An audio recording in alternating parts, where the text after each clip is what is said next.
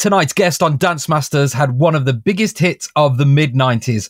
Revered as a club classic even today, Keep On Jumping reached the top 10 in the UK chart as well as number 1 in the club charts and received worldwide success.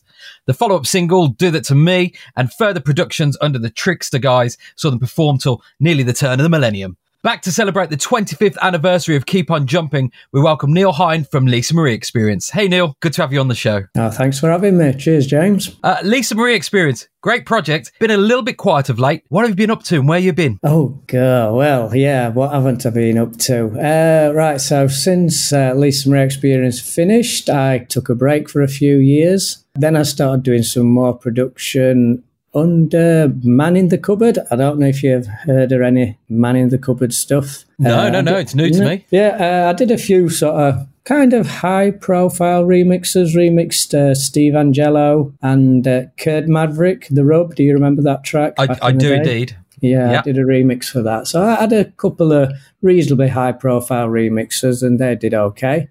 Then another break. I went travelling and took 18 months out travelling the world. And then ended up in Japan, which is where I live now. I've been doing some music here, sort of under the name Neela, which is more of like an underground thing. Had a few tracks out, nothing that sort of you'll have probably heard of, I'm not sure. It was more underground stuff.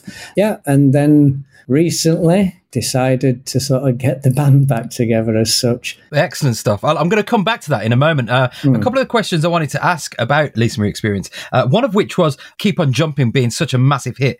Coronel remixed and re-released it in 2007. Were you involved with that? And I suppose, more importantly, did you get paid? Right. Well, that's an interesting story, actually.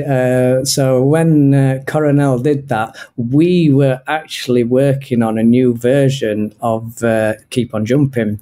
And they were just a little bit ahead of us time-wise. So we ended up kind of teaming up on that. We kind of hijacked their release in a way. So we managed to get on that release. So it became a Coronel versus Lisa Marie Experience release.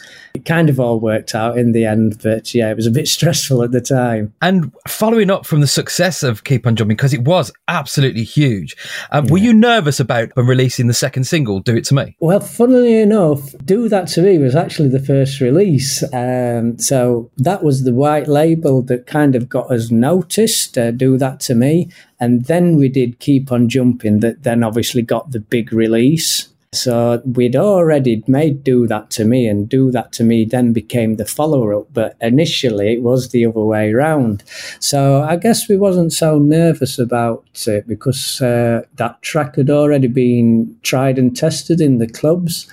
Unfortunately, it didn't make such a good 7-inch single as it did a club track. So it wasn't quite as successful as Keep On Jumping was in the charts. But I think club-wise, it was still pretty big. Not so nervous about that, but I think after Do That To Me, yeah, it's like, ooh, what shall we do next? Well, you also did a host of remixes. Is the one that you're most proud of? The Inner City remix we did, Do That To Me. I mean, Inner City are massive. They're kind of just one of the big names of sort of house music and kind of almost and early sort of techno music. Looked up to Kevin Saunderson and all the stuff that he does. And yeah, to be able to do a remix for Inner City, that was pretty good. I was, pretty chuffed with that. And during the heyday, you were being sent tracks to remix left, right and centre off the back of Keep On Jumping. Is the one that you turned down that you wish you hadn't? Nothing springs to mind, to be honest. I do remember, yes. Theme from S-Express. Really? Yeah, we got asked to do that by Mark Moore. And it wasn't like no, we don't want to do it. I think certain things couldn't be agreed, so it never actually happened. And that one actually. Yeah, because I really liked the theme from S-Express when it was first out. To be honest, I feel gutted for you just hearing that. That would be one I would want to get involved with. And just flipping that question on the head, is the one that you got involved with that you wish you hadn't? Without wanting to offend anybody that likes the track that I'm going to mention, it wasn't so much that. I think now just when I listen back to it, I think, oh, that's not his greatest work. There was one called Kyra, Easy to Love. and the remix on that, when I listen to that one now, I'm just like, yeah, I'm not so happy with that one now. So, yeah. Well, that's fair enough. You kind of wish you'd stepped your game up on that one a little bit. Yeah. It's not, for me personally, it's not stood the test of time. But So looking back, this year is 25 years since Keep On Jumping was released. What have you got planned? We have decided to do like a 25-year anniversary of Keep On Jumping. So, yeah, Lisa Marie Experience is kind of getting back together. Lisa Marie Experience is going to be making music again, and we have done like a new version of Keep On Jumping. There's also a new version of Do That To Me. That's the initial plan. Excellent. I look forward to hearing that, and especially Do That To Me. That was one of my all-time favourite club tracks. And as you said, although it didn't necessarily cross over into the mainstream chart, from a clubber's point of view, it was massive. So I'm really, really quite excited to hear the new remix of that. Is there a track that everybody loves that you can't stand? Yes. Yeah. Again, I don't want to offend people, but here we go. No offence, we've all got them. Mine's Ultranate free. Everybody loves Ultranate free. I just can't stand it. Dave Morales, Needing You. Fair enough. Yeah, I just don't like it. Everybody's different, aren't they? Who is your favourite DJ of all time? It's a local DJ. So I'm originally from Sheffield in England. And he's called Dan Wootton.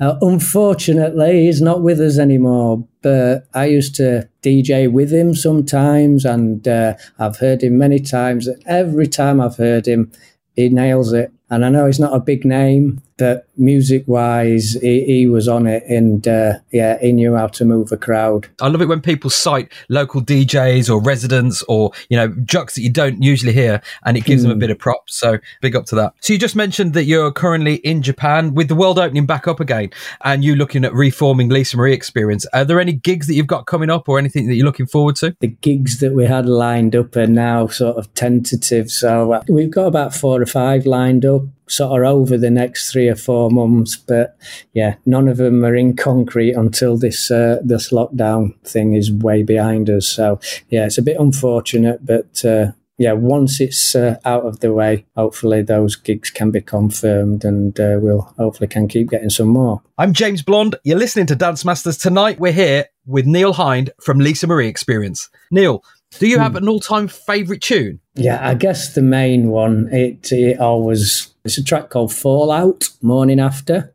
Yeah, great record. That's the one. I remember hearing it on a New Year's Eve. It was the last track of the night, 30 years ago. Showing my age now.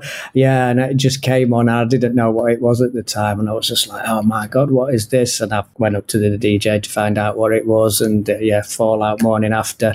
And every time I hear it, I just get transported back to that New Year's Eve and that last track, and it's just like, never fails for me, that one. It's a great tune. And do you remember the first record that you went out and bought? The one that I can think of, possibly could be, was a track by Rupert Holmes, and the track was called Him. Okay. Yeah, 1979 that was. No, I do not know that record, but after the show, I will go away and I'll check that one out. One question that we do like to ask our guests, feel free to say, no, I'm not going to give it up.